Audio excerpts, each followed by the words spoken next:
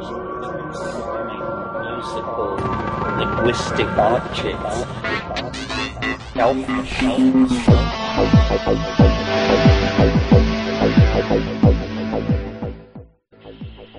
Greetings from Cyberdelic Space. This is Lorenzo, and I'm your host here in the Psychedelic Salon. And I'm going to begin today's podcast with some rather unpleasant thoughts. Now, what follows are my opinions on a few issues, and only my opinions. So please don't take them as absolute facts, because they only represent things as I see them, and I'm sure that there's a wide range of opinions that differ from mine. Now, as you most likely know already, I've had to remove my podcast number 316 from the net. Didn't have to, but I did it at the request of Dennis McKenna. And at this time, I have no plans to restore it. So if you are one of our fellow saloners who are subscribed to these podcasts via iTunes or some other aggregator, well, you now have what may become a collector's item from the salon. And by the way, if you don't have an automatic subscription that downloads these podcasts as soon as I post them, well, maybe you want to look into signing up for one. You know, they're free through iTunes and the other aggregators, and in case this ever happens again, then you won't miss anything. Now, I really hate to begin this podcast from a negative point of view, particularly because, well, I was raised in one of those working-class families of the 40s and 50s where we just never discussed anything that was considered to be unpleasant. So this isn't easy for me. However, now that I'm so much closer to the end of my life than to the beginning, I've decided that it's time for me to change my stripes a bit and just bring all of this out into the open. After all, the way I see it, we're a family here in the salon, and so let's have a little family meeting, okay? First of all, after putting a significant amount of work into going to Esalen, where Bruce Damer performed what he called a deep dive into the mind of Terence McKenna, and then going to the trouble of editing the podcast and podcasting his presentation, after all that, a controversy began in the McKenna family, which caused Dennis to request that the podcast be removed, along with all of the wonderful comments that our fellow saloners posted in regards to it. And out of respect for Dennis, who is now in an extremely difficult position, I have done so at the cost of receiving a lot of hate mail for doing so. Now, what Bruce and I didn't know at the time of this performance and podcast was that Dennis had apparently given McKenna family, including Terence's ex-wife, the final say as to what went into the book he is writing about his brother. And the appearance of some of the texts online, as read by Bruce in his presentation, has evidently caused quite an uproar.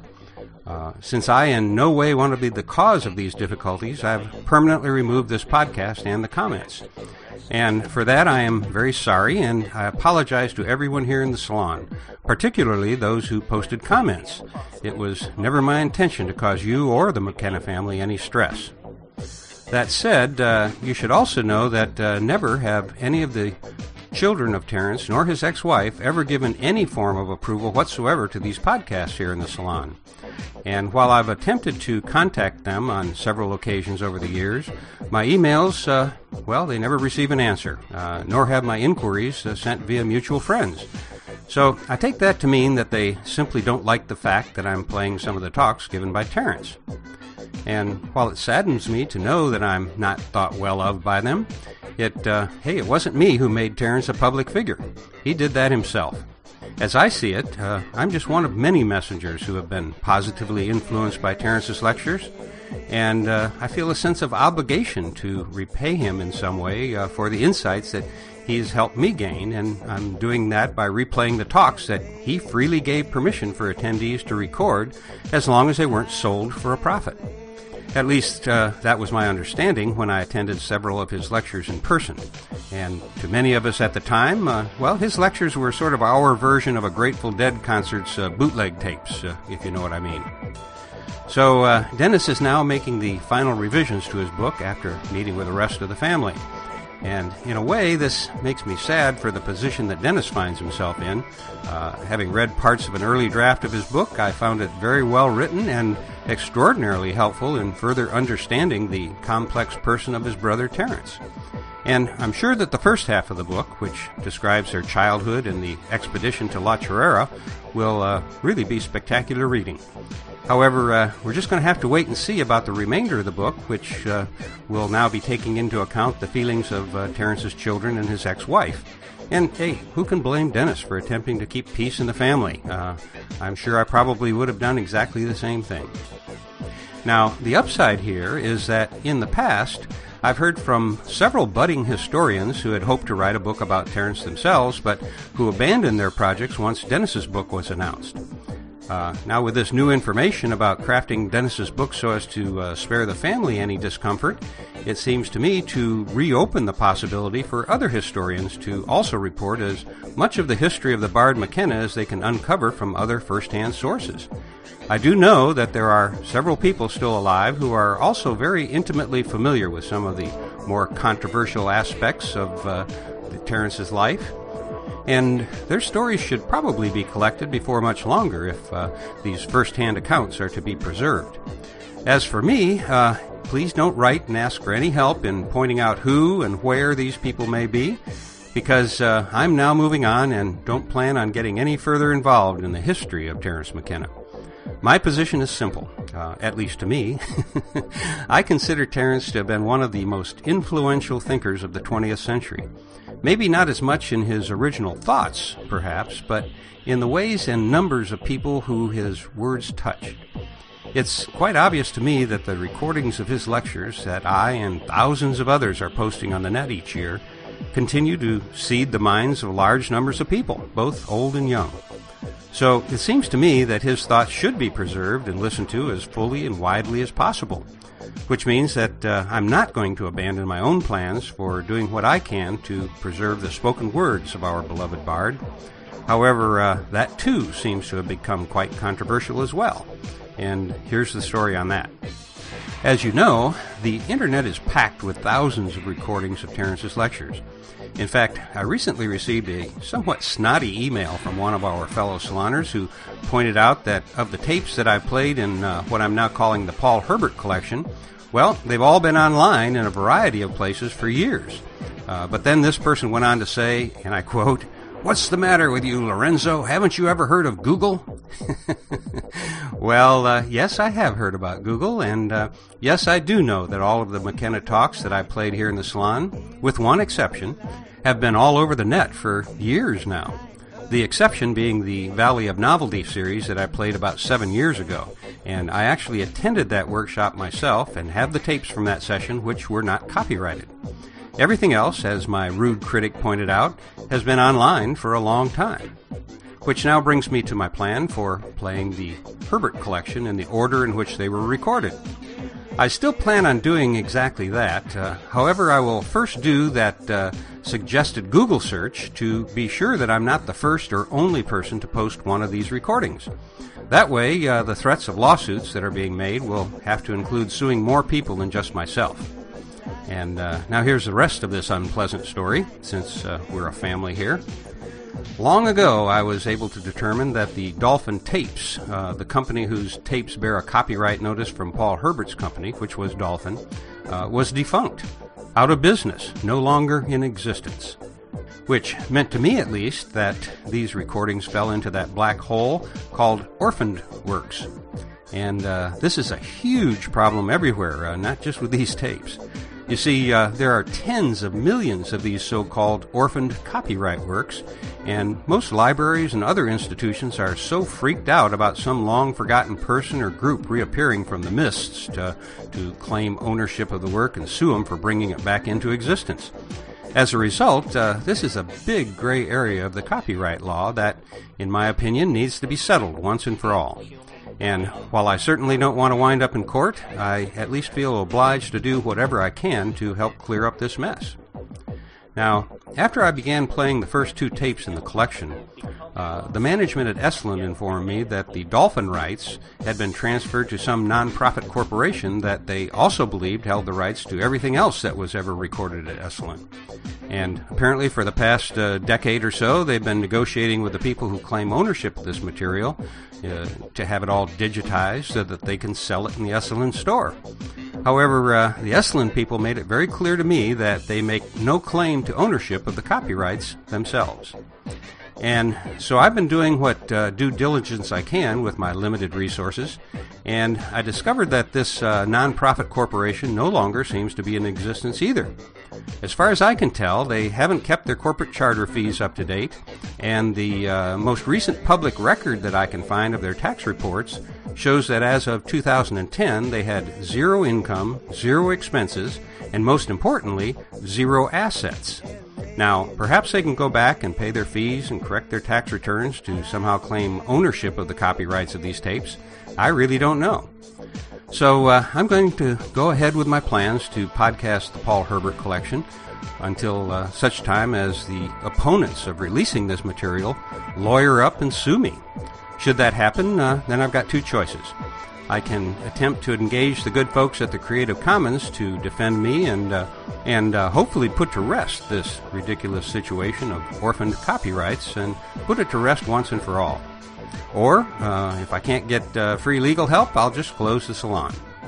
However, I do feel obliged to say, and this is pretty petty, I guess, but it was the Esalen Institute who is ultimately responsible for the destruction of the McKenna Library and Archives, and now they are telling me I should probably hold off until they settle all these copyright issues with this, what I think is a defunct nonprofit corporation.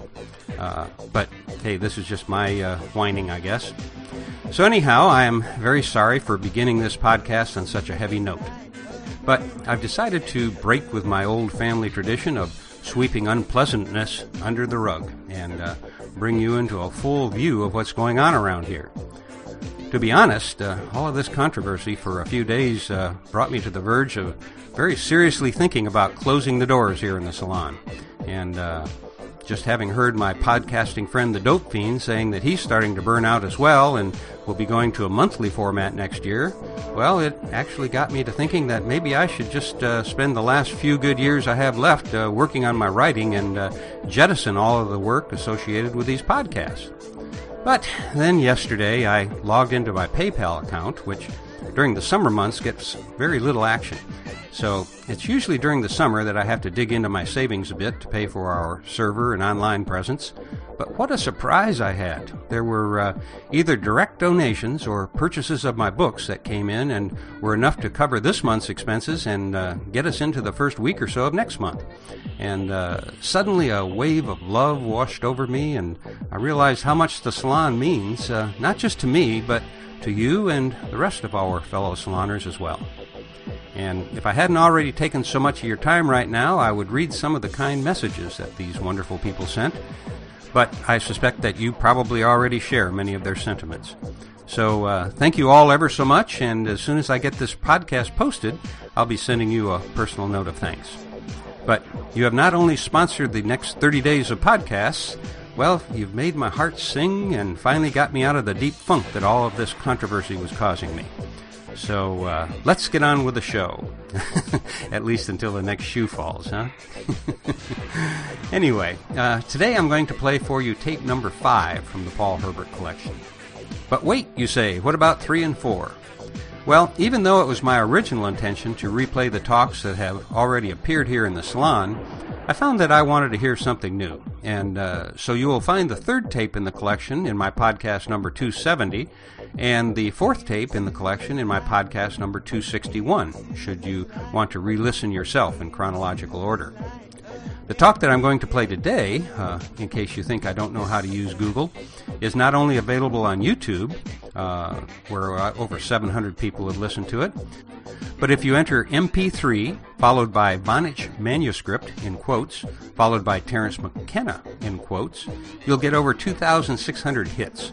So, at least if we get sued, there should be someone in that crowd with deep pockets who can afford a lawyer. For my part, I've already gone through my life savings, and I don't own a house, and hell, I don't even own a cell phone.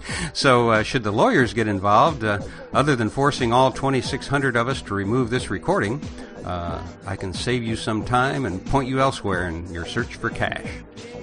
Now, about today's talk. One of the first things that you will notice if you've read the Wikipedia entry about the Voynich manuscript is that some of Terence's facts, such as the price that Rudolf II allegedly paid for the manuscript, well, they don't match with what the net now says. And I'm not saying that one or the other is wrong because, well, Terence actually had one of the world's most comprehensive alchemical libraries at one time, the library that was destroyed in the fire. So who knows what his sources were. But at one point he said that Frederick the Elector died in the siege of Prague. However, if you want to believe Wikipedia, Frederick actually escaped to The Hague with his wife. However, my amateur status leads me to believe that it's actually me and Wikipedia who's mixed up here, but I'm sure that'll be straightened out in the comments section for this podcast. Or maybe I should just Google it some more, huh? Anyway, let's now give a listen to Terence McKenna, not in the guise of a psychedelic warrior, but as the egg-headed professor, a role that he seemed to be born for. Today I'm going to be discussing the Voynich manuscript, which is certainly one of the most interesting and has been called the most mysterious manuscript in the world.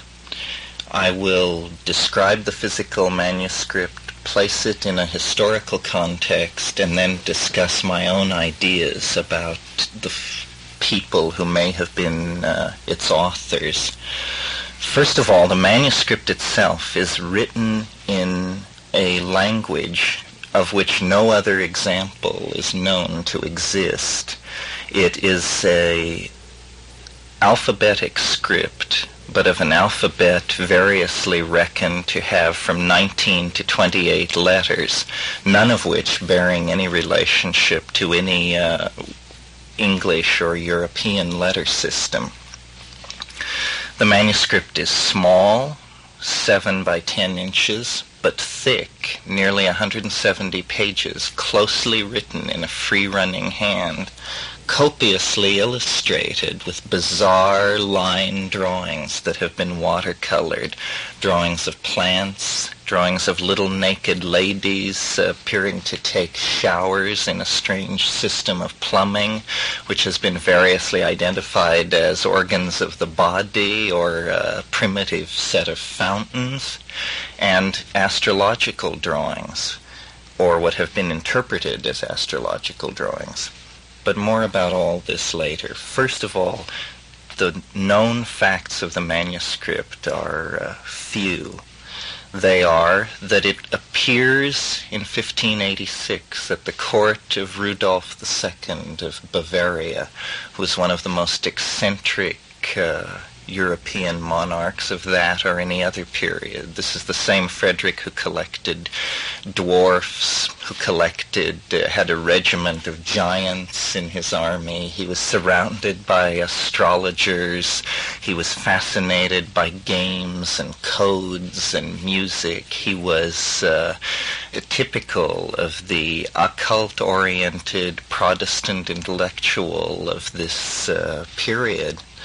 Anyway, to his court and among his courtiers came an unknown person who sold this manuscript to the king for 300 gold ducats, which translated into modern monetary units is about $14,000, which is an astonishing amount of money to have been paid for a manuscript at that time, and immediately signals that the emperor must have been highly impressed by this object if he was willing to put out that kind of money for it.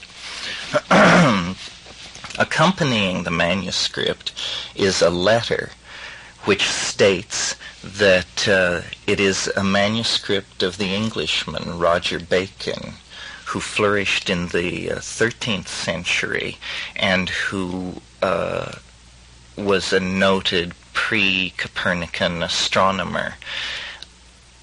Now, at that time in Prague, which was where the court of the emperor was being held, the reputation of Roger Bacon was at a great height. The court was a hotbed of alchemy, and among all these alchemists, the reputation of the English monk Roger Bacon was held very high. This is because 2 years previously, the sale of the Voynich manuscript to the emperor being dated to 1586. 2 years previously, John Dee, the great English navigator, astrologer, magician, intelligence agent, occultist. Wait a minute, I still am back on Frederick. You mean, what was his relationship to all this? Could you develop him a little bit more? You say he was typical.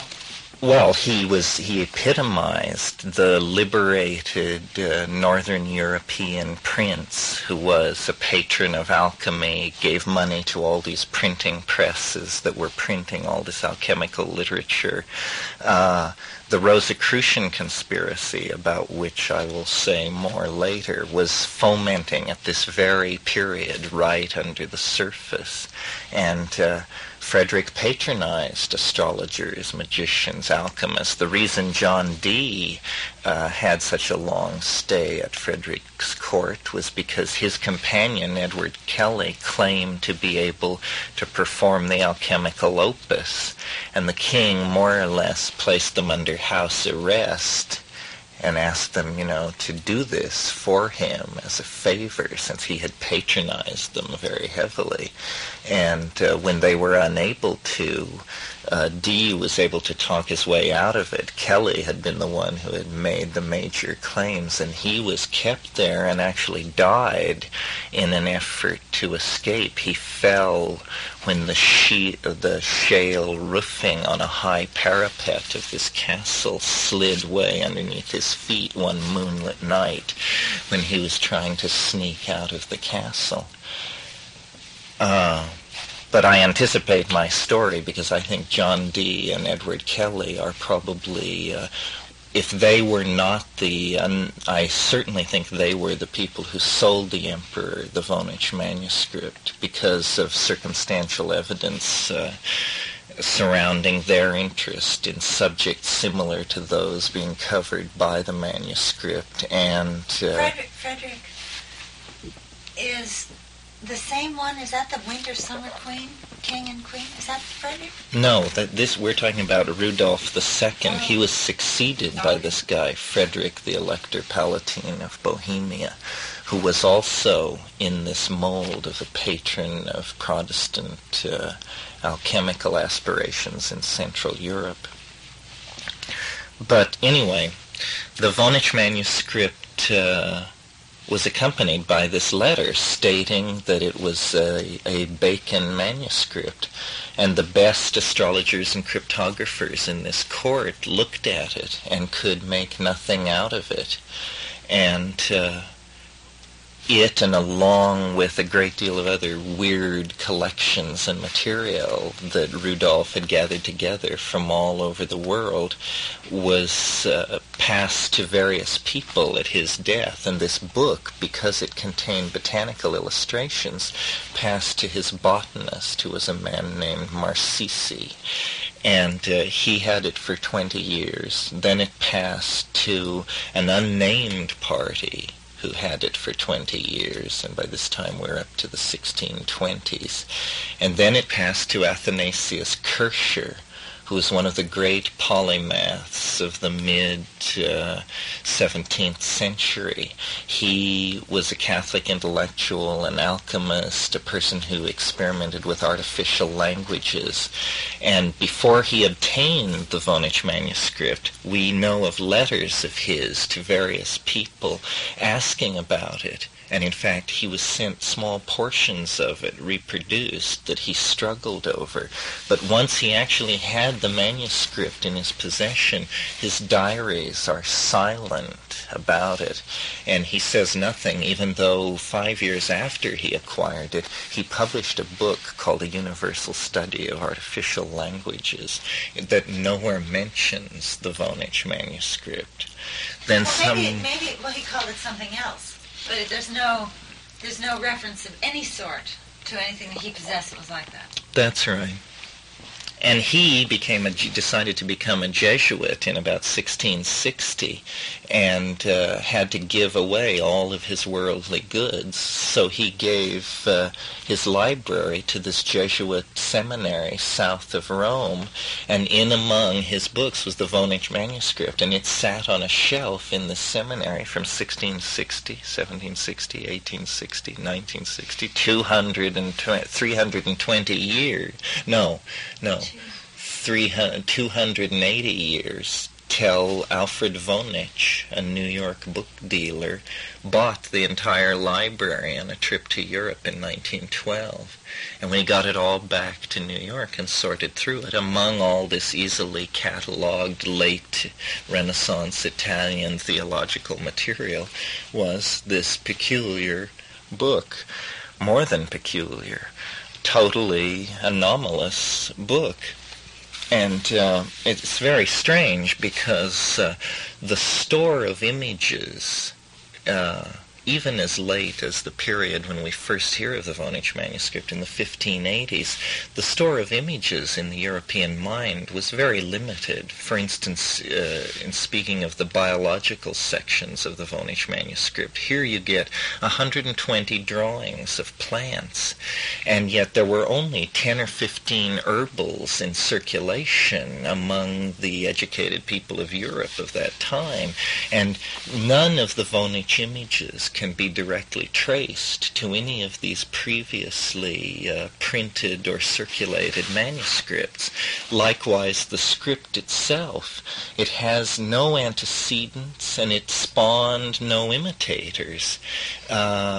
Codes from the early 16th century onward in Europe were all derived from a book called the Stenographica of Johannes Trithemius, Bishop of Sponheim, who was an alchemist of Sponheim, who was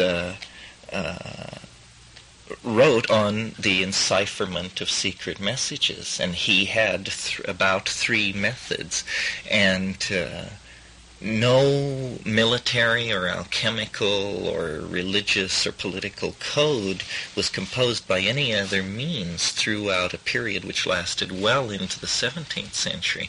Yet the Voynich manuscript does not appear to have any relationship to the Trithemian codes. Trithemian codes? The codes derivative of Johannes Trithemius, Bishop of Sponheim. And is there something, do people research the Trithemian codes? Oh, the literature is voluminous on the Trithemian codes. Sure. There's a book by Walker called Spiritual and Demonic Magic from Ficino to Campanella that covers all of this very well. Or Francis Yates' book, The Rosicrucian Enlightenment. Although neither of them... Rosicrucians yet? Not quite yet. Okay. First of all, let's see. More about Dee and why I think that Dee is the obvious candidate for being the author or being the purveyor, if not the author, of the Voynich manuscript. Dee, first of all, Trithemius' book, the Stenographica, didn't circulate as a printed book until the 1580s, but it circulated in manuscript form from about 1530 onward. And when Dee visited the continent as a fairly young man, he records in his diary that he spent 3 days hand copying the relevant chapters of a manuscript copy of the Stenographica that he was shown in Paris. So from very early in his intellectual life, he was in possession of the Trithemian code-making machinery. The next important event in his life, for my argument, and one of the most puzzling events in the whole history of science generally, is the afternoon in July of 1582 when at Mortlake in his study John Dee was distracted by a brilliant light outside his window and stepped outside to receive from a creature he described as the angel Gabriel a polished lens of Lancasterian coal, which he described in his diary from thenceforward as the Showstone. That's S-H-E-W, the Showstone. And he was able, by meditating on this stone, to induce visions and dialogues with spirits. However, this ability seemed to fade in the months after he received the stone, until a strange personage came into his life in the spring of 1584, and this was Edward Kelly. Now, Kelly was a much younger man than Dee, and Dee was married to a much younger woman, Anne Dee. And Kelly was of the rascal class, and he, in fact, in one account is described as being earless, having had his ears removed for some petty crime in the provinces. Anyway, he arrived at Dee's place in Mortlake, pop-eyed and breathless, with a wild story about how he had fallen asleep in a ramsacked tomb in a monastery in Wales, and when he had awakened, beneath him in the tomb had been a vial of red powder, which was the transformative elixir, and a book in an undecipherable language, which he called the Gospel of St. Dunstable, and said that he had been told around in the village that it was in ciphered Welsh. Now, we actually hear no more in anybody's diaries or letters of the Gospel of St. Dunstable.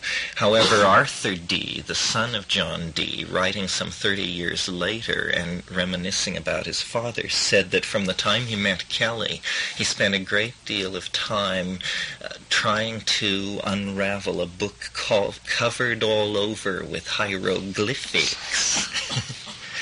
And perhaps this is the diary or the Gospel of St. Dunstable, and perhaps it is in fact the Voynich manuscript, and that these two things are the same thing. In any case, Kelly's entree to Dee was the undecipherable manuscript and the alchemical potion, and he quickly, from his conversations with Dee, determined the story about the Showstone, and they set up a seance situation, and Kelly proved himself to be a very adept scryer of the stone. From the very first instance, he could describe vast theatrical undertakings and speak all the parts of the characters. Oh, the Showstone is in the British Museum. You can see it. There it sits. They still have it. Anyway, so then begins a period in Dee's diaries, which were published in 1658 by Marie Casaubon as A True and Faithful Relation, a series of diary entries that span the next 10 years, dozens, hundreds of spirit conversations, and the delivering unto Dee and Kelly of an angelologic language called Enochian, which was composed of non-English letters, but which computer analysis has recently shown has a curious grammatical relationship to English. But over 4,000 words are known in Enochian, and they were transmitted by the ghostly apparitions which Kelly channeled to Dee, and some of the messages were theological in nature, many were political.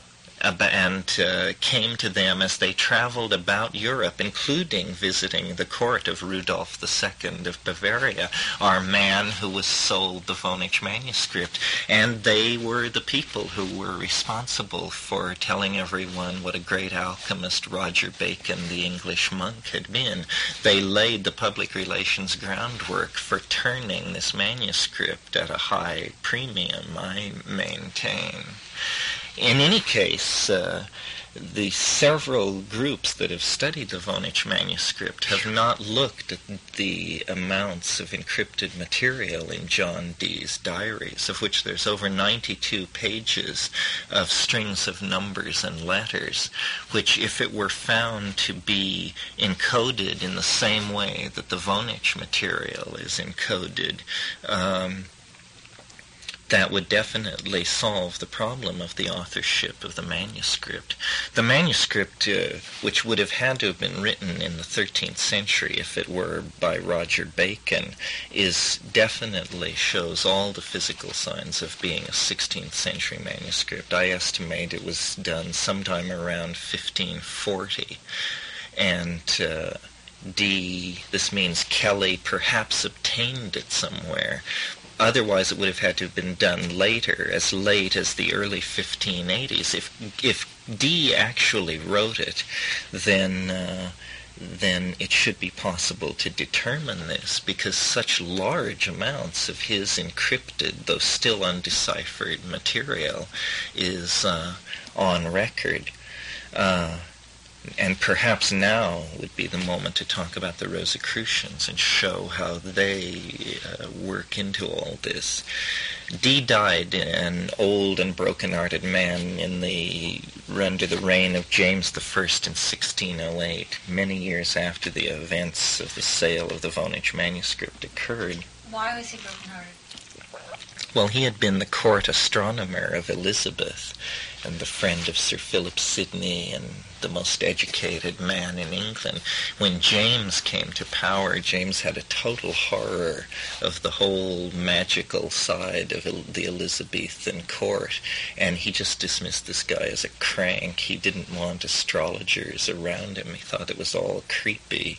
He was a rationalist. His anti-Catholicism extended to a mistrust of the entire occult tradition generally. However, early in his flowering period, Dee had written a strange book called the Hieroglyphic Mona, the Monus Hieroglyphicum, which was 36 quasi-geometrical theorems, which actually hinted at some kind of mystical doctrine. And it's this utterly obscure book. In the early 1580s, it circulated in manuscript and was printed a few years later.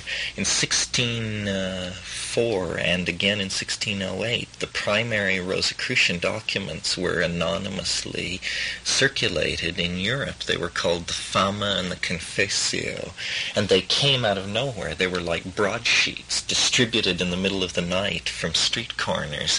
And how could they do that? They said, we are a secret society, and who we are ye may not know, but if you're hip enough, you'll be contacted and asked to join. And people like Robert Flood, who was essentially the heir of the Dee tradition in English occultism and science, basically put out advertisements saying, if I ain't good enough, nobody's good enough. Why haven't you people contacted me? And the fact of the matter is that the Rosicrucians, meaning the authors of the Fama and the Confessio, never contacted anybody. And their claim was basically fraudulent. It was that the tomb of Christian Rosencrantz, who had lived in the 14th century, again, it's like this harking back to Roger Bacon, but instead harking back to a mythical personage 2 centuries previously, that the tomb of Christian Rosencrantz, a great knight who had gone on the last crusade, had been discovered, and that inside there were all these alchemical books, and with a quasi-political overtone, definitely favoring the Bohemian court of Frederick the Elector Palatine.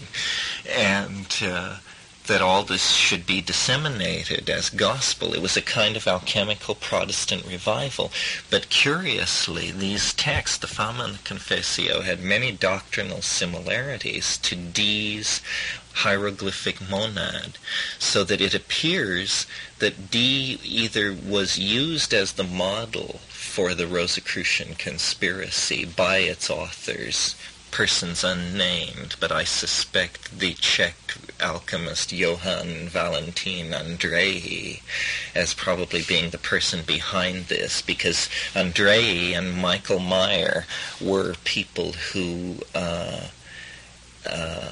definitely were old enough to have been involved in Dee's earlier visits and have then just been at the peak of their intellectual powers when the foment that you mentioned of the Winter Kingdom and the bringing of Frederick Elector and his wife to Prague as the king and queen, this episode occurred. And in fact, I'll now relate the Vonich manuscript back to all of that. Previously I mentioned that when Rudolph's his court fell into disarray, the Vonich manuscript passed to his botanist. Well, what was happening was that the old emperor was dying at a great age and mad as a damn hatter, no question about it. Meanwhile, to the west, in Bohemia, the Frederick Elector, who is everything a Protestant alchemical prince could hope to be, young, brilliant, scheming, totally in charge of his lords, he weds Elizabeth, the daughter of James I of England. And he takes the king's decision to give him his daughter's hand in marriage as tacit approval for his plan to establish an alchemical kingdom, a Protestant alchemical kingdom in Central Europe. Actually, James, being the conservative that he was, had a far more Machiavellian purpose in wedding his daughter to Frederick the Elector, because he also had it in his mind to wed one of his sons to a Spanish Catholic Habsburg princess, and was trying to steer a neutral course when he realized that Frederick and Elizabeth had gone off to Bohemia, to their court, to be with Michael Meyer and Gerhard Dorn and Johann Andrei and all these guys, and to patronize these alchemical presses and astrology and all this stuff. He was much alarmed. But by that time it was too late to call it back, and he realized that Frederick the Elector was a wild card. When Rudolph finally did die, the princes of the Northern League gathered and chose his successor by secret ballot. Frederick won. And so in the late fall of 1619, he and Elizabeth transferred their court to Prague and ruled for one winter until May of 1620. The Mayflower was landing in America in the same year, but it had nothing to do with any of this. Then the Habsburgs, by that time, had mounted an army and were able to crush this thing. In a sense, it can be seen as the opening shot of the 30 Years' War, although it was the opening shot of the 30 Years' War. One of the young French soldiers in this Habsburg army laying siege to the city was the 19-year-old René Descartes, who would grow up to be the great proponent of modern French materialism.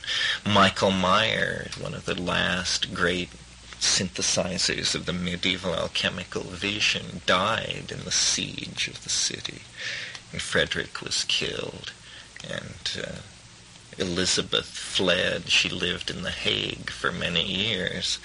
And so, see, in that confusion, the botanist of Rudolf held in his house somewhere in the suburbs of Prague the Vonich manuscript. And the 30 Years' War comes, modern times overtake Europe, and this thing drifts further and further from its roots. But my reconstruction of what must have happened is that in this period when Dee and Kelly were regaling Rudolf with tales of the alchemical prowess of Roger Bacon, that they ponied up this manuscript. Either they wrote it at that time or they had it with them. If they had it with them, it's a far more interesting story, because then perhaps they are not its authors. If they are its authors, then it merely reveals the grammatical deep structure of the deranged mind of an Elizabethan magician, and this would explain to some degree why it was outside the ken of the CIA. But if they didn't write it, if they only had it in their possession, then the mystery continues, because where did they get it, and what was it? It is true that Dee was under the patronage of the Earl of Northumberland, who, when Henry VIII broke with Rome, and all of the English monasteries were sacked by the lords who stuck with the king, and the Earl of Northumberland sacked monasteries that had large repositories of Bacon material, and Dee's library at Mortlake was known to have 53 Baconian manuscripts, of which only 41 have survived into modern times. There are 41 Baconian manuscripts. Where are they? Oh, they're at the Bodleian Library at Oxford and the British Museum. They have all this Dee material. Have you seen it? No. Oh, well, it would be fun to see it. The most interesting thing is this huge book called A True and Faithful Relation, which is the day-by-day seances with these spirits as Dee and Kelly move all over Europe. It's in that it's recorded. Oh, and this is a piece of circumstantial evidence I almost left out, that in the very month that the emperor paid the 300 gold ducats for the manuscript, Dee records in his diary that they received 320 gold ducats from a mysterious source. Now, it is true that another angle on Dee's personality, and some biographers have taken the position that he didn't believe in magic at all, that he only posed as a screwball, and that actually he was an intelligence agent for the British Crown. He was visiting all these courts as an astrologer and a necromancer and an alchemist, and actually encrypting very succinct military and strategic and diplomatic information into these letters which he was sending home. And because he could cast the finest horoscope in Europe, he had an entree into all these people's scenes. And the truth lies somewhere in between. He was doing all of this. He was an agent for the British Crown, but he was also, the finest flower of the medieval mind. He was used by Shakespeare as the model for Prospero in The Tempest, and is the model for Dr. Faustus in Christopher Marlowe's version of that classic spellbinder. What do you think about the Bacon-Shakespeare controversy? Does that fit into that at all? Well, it just shows, how tenuous our grip is on what was going on in this time. I mean, besides whether Bacon wrote Shakespeare, then you have the problem of things like the Vonich manuscript. Bacon visited Dee. We're now talking about Francis Bacon, who claimed actually Roger Bacon as one of his. As one of his. He yes. did? Oh yes. I didn't hear that. Oh yes. That's great. Queen Elizabeth and Philip Sidney and Francis Bacon visited John Dee at Mortlake one afternoon to see his library, because he had more books than anyone in England. And He is a very, very peculiar person. One of the most interesting things about the Vonich manuscript is the people whose careers have foundered on decipherments, where people have come forward with very bold claims. This guy, William Romain Newbold, in the 1920s, who was a classic scholar, a medievalist, and by all accounts a very brilliant man, he announced that he had a complete decipherment of the Vonich manuscript, and said that what it involved was shorthand strokes, tiny strokes that were components of each letter in the Vonich script, and that by staring through a magnifying loupe you could magnify these characters and see that encoded into each one were the distorted remains of a Roman shorthand system that had been lost for 600 years. And he produced astonishing decipherments in which he definitely thought that it was a Roger Bacon manuscript. He decoded passages that dealt with student uprisings at Oxford at Christmas time, 1292, when the riot between the Blackfriars and the something or other. Just, long decipherments. The problem with all of this was that no one else could extract the same sense using Professor Newbold's method. His method involved so many choices from pools of letters at every given point along the line that you could demonstrate that hundreds of messages could be extracted. And Professor Newbold died a broken man. He was disgraced, his career shattered. He had gone too far. The Vonich manuscript had claimed its first victim. The next person to advance a decipherment of the Vonich manuscript was Robert S. Brumbaugh, also of Yale University.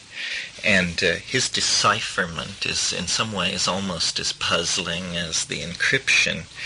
He would have us believe that the Vonich manuscript says things like liquid Syrian matter plus Syrian, Sicilian plus Syrian salt, European, Swedish, Sicilian plus Syrian plus Russian, Asian, Sicilian, salt, liquid, Asian, Italian, Syrian, salt, liquid, Sicilian, Italian plus Sicilian plus salt, etc., etc.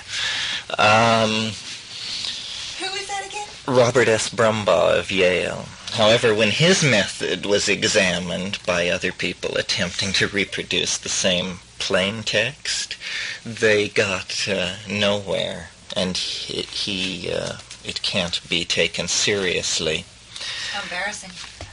Another effort at decipherment, which is minor perhaps in comparison to the other two, but which provides an interesting anecdote, was a man named Strong, who was at San Diego, had claimed decipherment of certain of the labels of the illustrations of the Vonich manuscript. And when Paul Lee formed a working group to look into the Vonich manuscript, Dr. Strong was one of the people they wanted to interview. And my friend Ralph Abraham, who's a mathematician at Santa Cruz, had photostats of certain folios of the Vonich manuscript, and he sent very detailed letters to Dr. Strong with these folios as enclosures, and questions like, it is alleged that on folio 9b you translated a certain word as uterus. Here is a photostat of folio 9b. Please circle the word you translated, and this kind of thing.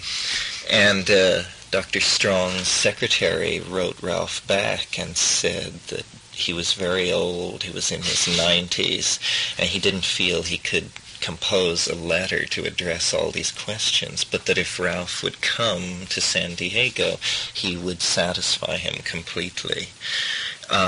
So that was a Thursday. Ralph got a reservation to fly down on the following Monday, and Sunday night the secretary called and said that Dr. Strong had died of a heart attack that evening. So the Voynich manuscript has bedeviled people's careers, and people who have claimed to understand it have died with the secret untransmitted to the rest of us. The intelligence community inside the United States government has spent a fair bit of time looking into it, simply because it is so unusual to come upon such a large amount of code from such an early period and have it resist decipherment. I mean, it is just unheard of that a 16th century manuscript could not be deciphered by modern methods. The most interesting thing, in fact, published on the Voynich manuscript is a United States government technical information office publication called The Voynich Manuscript, An Elegant Enigma by Mary de Imperio. And Mary de Imperio must be a Renaissance PhD student somewhere who was hired by the government to basically collate everything known about the Voynich manuscript. And some interesting things are known. Eventually, I think, perhaps it will yield, although I'm not sure. For instance, computer analysis of the handwriting in it shows that two hands are involved. It was written by two people. Does this mean it was written by Dee and Kelly? Is this the hands that we should look for? Can we then, by comparing it to the handwriting of Dee and or Kelly, get a further feeling for their relationship to it? How do you get a hold of one of these? You have to write to the Office of Technical Information Services in Springfield, Virginia, and ask for this particular document, whose number I'll have to hunt down. And does it cost? Oh yes, it costs like $5 or $6. But it's a wealth of information on the whole context in which, I mean, it discusses all kinds of magical alphabets and early systems for encoding and hiding information. I think that what fascinated me about the Voynich manuscript is above and beyond the historical puzzle, above and beyond how interesting it would be to know what it actually says, since someone went to such great effort to hide what it says, is just the idea of an unreadable book is a kind of Borgesian concept that is attractive. There must be somewhere an unreadable book, and perhaps this is it. And it's almost, if my analysis of it as being a product of Dee and Kelly has seemed too facile or facile, let me assure you that it is, and that not all the facts are covered by that theory.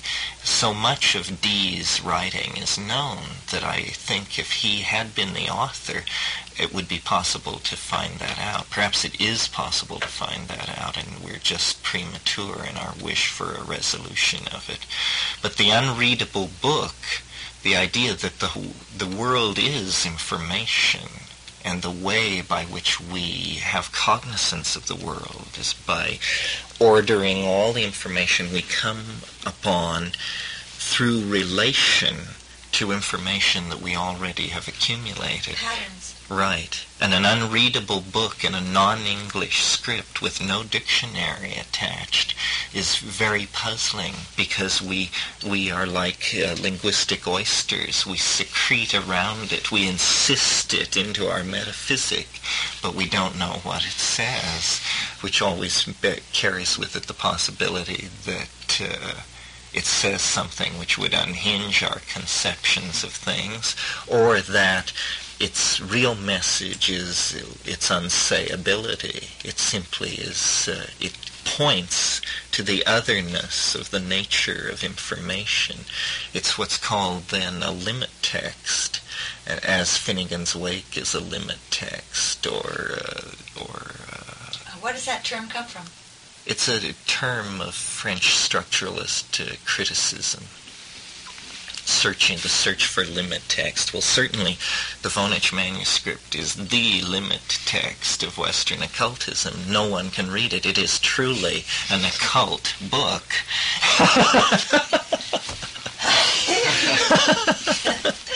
Definitely a literal. It is like a literalizing of the mythical book in H.P. Lovecraft's work, which is the Necronomicon, the writings of the mad Arab al-Hazrad. And in fact, Colin Wilson, in his book, The Philosopher's Stone, connects the Voynich manuscript to the Necronomicon. The Shoe Stone, maybe, too? Perhaps the Shoe Stone. Well, the Philosopher's Stone was the Shoe Stone for D, for sure. Right. It's very interesting, this business of the angelic language Enochian, because, as I say, 4,000 words were delivered through the Shoe Stone to D. In the 1950s, there was a famous UFO case where a woman who claimed she was in contact with UFOs taught a colonel in the CIA how to be in contact with the same group of saucers. And he was demonstrating this ability for a group of his superiors in a room in the Pentagon. And he asked for a demonstration. He was communicating with them through automatic writing, and they said, go to the window and look out. And they all went to the window and looked out, and there was a brilliant golden disk of light cruising past the Pentagon. And they went berserk, called the nearby Air Force Base to see what was on the scopes. The radar had just gone out in this sector, etc., etc. But what was, to tie it in with my point, these messages that this guy was getting on this Ouija board were signed AFFA, AFA, which any scholar of Enochian can tell you is the Enochian word for nothingness, friends. Jaw dropper. So, it's very interesting. Blake spoke with angels. He was the flower of English poetry at a certain point in time. Dee spoke with angels. He was the flower of English science and mechanics at a certain period. And perhaps the Voynich manuscript is actually a manuscript that is not encrypted at all, but is simply a book in a non-human language, and therefore there is no Rosetta Stone to it. It is just utterly beyond the pale, as they say in Ireland. Well, I think they should analyze the inks. That's one way. I really think that's a very important thing to do. Even though if it was written in the 1500s, and that would say, but there would also be a way to locate its origin. That's right. I mean, there's all sorts of approaches. In the summation in this book by De Imperio, where she suggests things that can be done, the first thing she suggests, as being totally obvious, is the physical book should be analyzed, because this has never been done. This would settle once and for all at least the century of its origin. And, a number of things could be done. The libraries of the world should be searched for other examples of Voynich script. I mean, after all, are we really sure that there's no other extant example of this strange writing?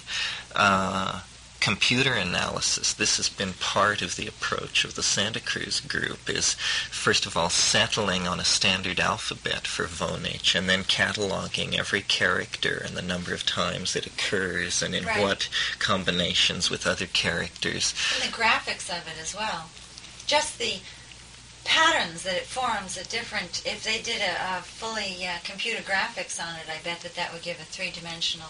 Yes, well, none of the illustrations have ever been satisfactorily interpreted. Like what are called the astrological illustrations are only nominally that. They could be anything. They just seem to have stars and circles in them, but otherwise they're not particularly relatable to the sky.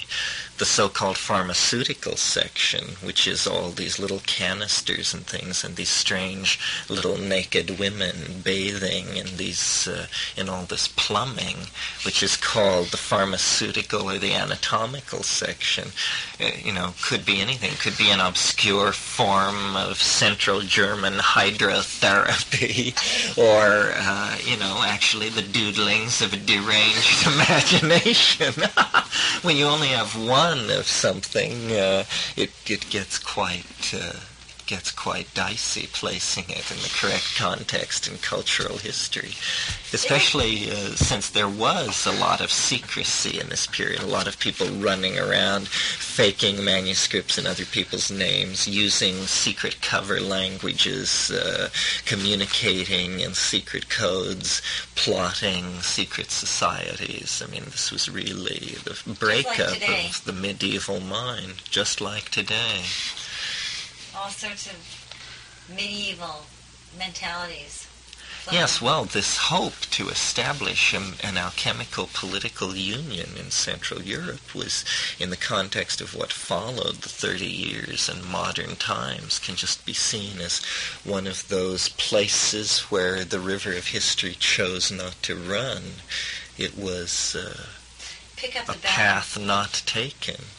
But had things turned out differently, had the King of England been behind it wholeheartedly, had certain things been different, it might have all unraveled somewhat differently.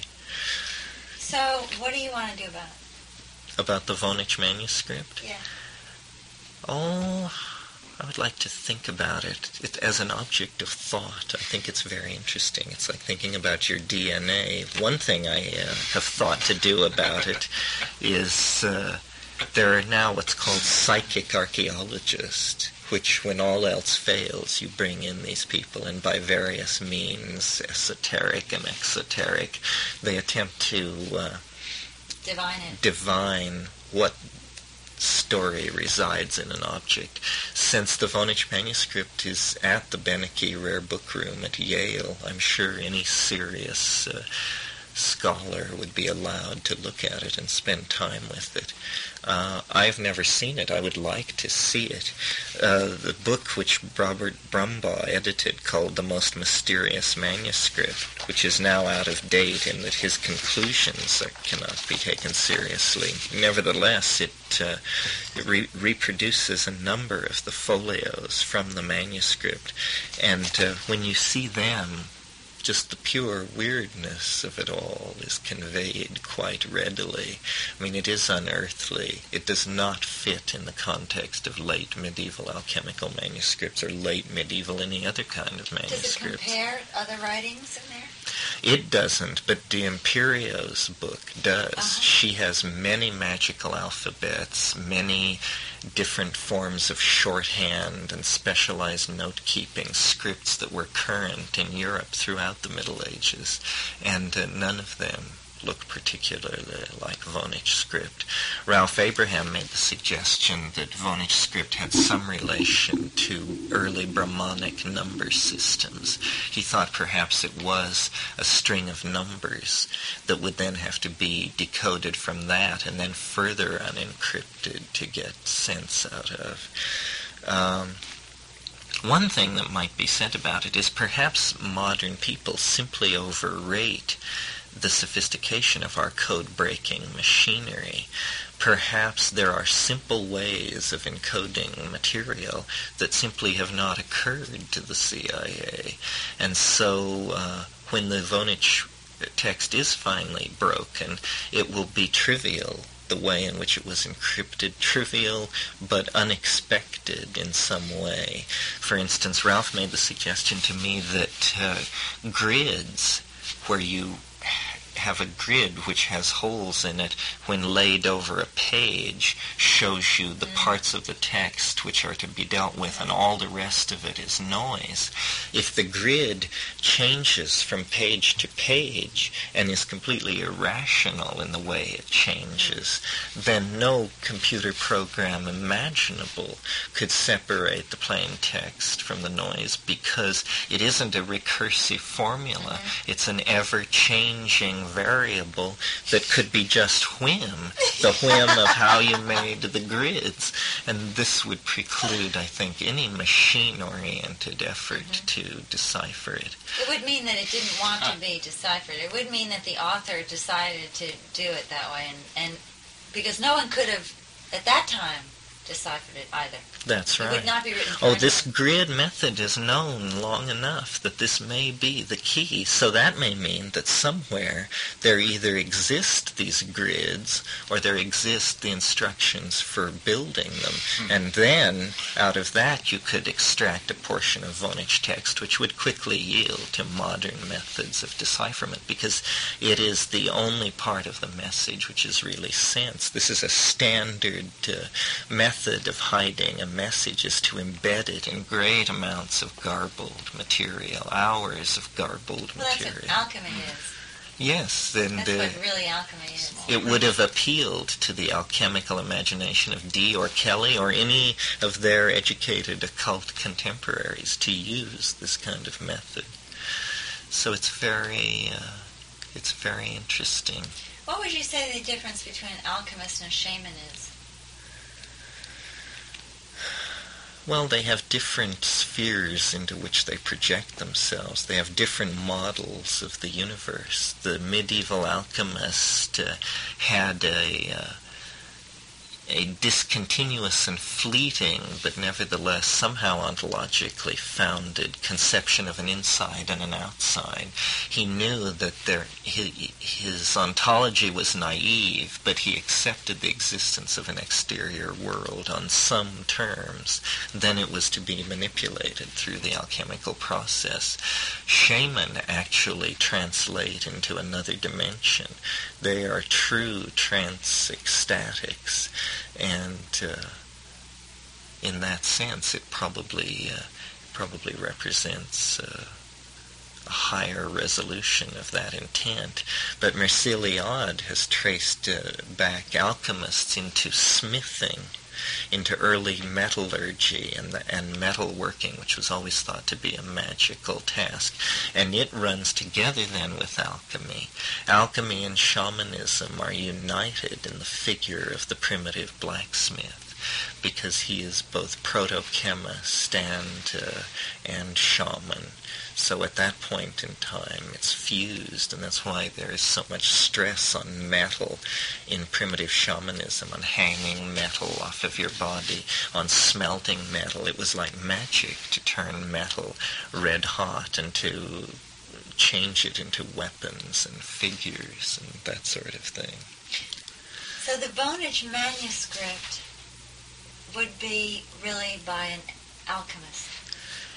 Well, we don't know what it says. We only know the traditions in which we find it embedded. We assume it's by an alchemist. But anybody that would do that sort of a thing at that time would be labeled alchemist. Yes, it comes out of an alchemical mentality. It's very mysterious. It's quite an enigma.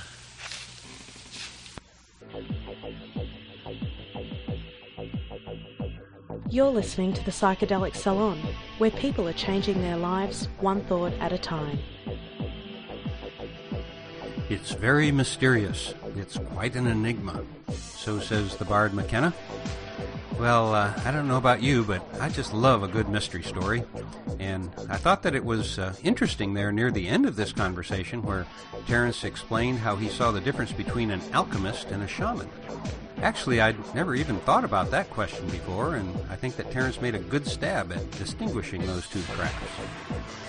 But since I've already done more than my share of talking here today, I'm going to leave the rest of my commentary about this talk for interactions with you and our other fellow saloners in the comments section of the program notes for this podcast, which, as you know, you can get to via psychedelicsalon.us. However, to close on a really upbeat and positive note, I want to let you know about the Palenque Norte lectures that are going to return to the playa at Burning Man this year.